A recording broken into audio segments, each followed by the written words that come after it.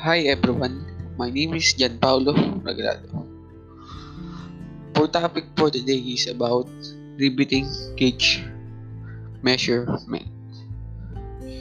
To my research, solid rivets are measure the diameter and length of the solid rivets, and thread insert with this lightweight, durable plastic rivet gauge, yet normal size and dimension of all in one.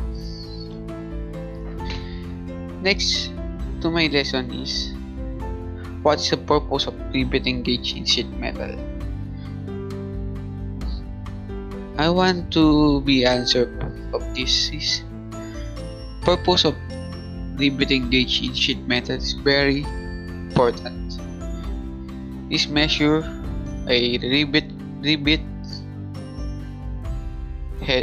head and diameter and length is very important of aircraft because every rivet is needed a same amount of size and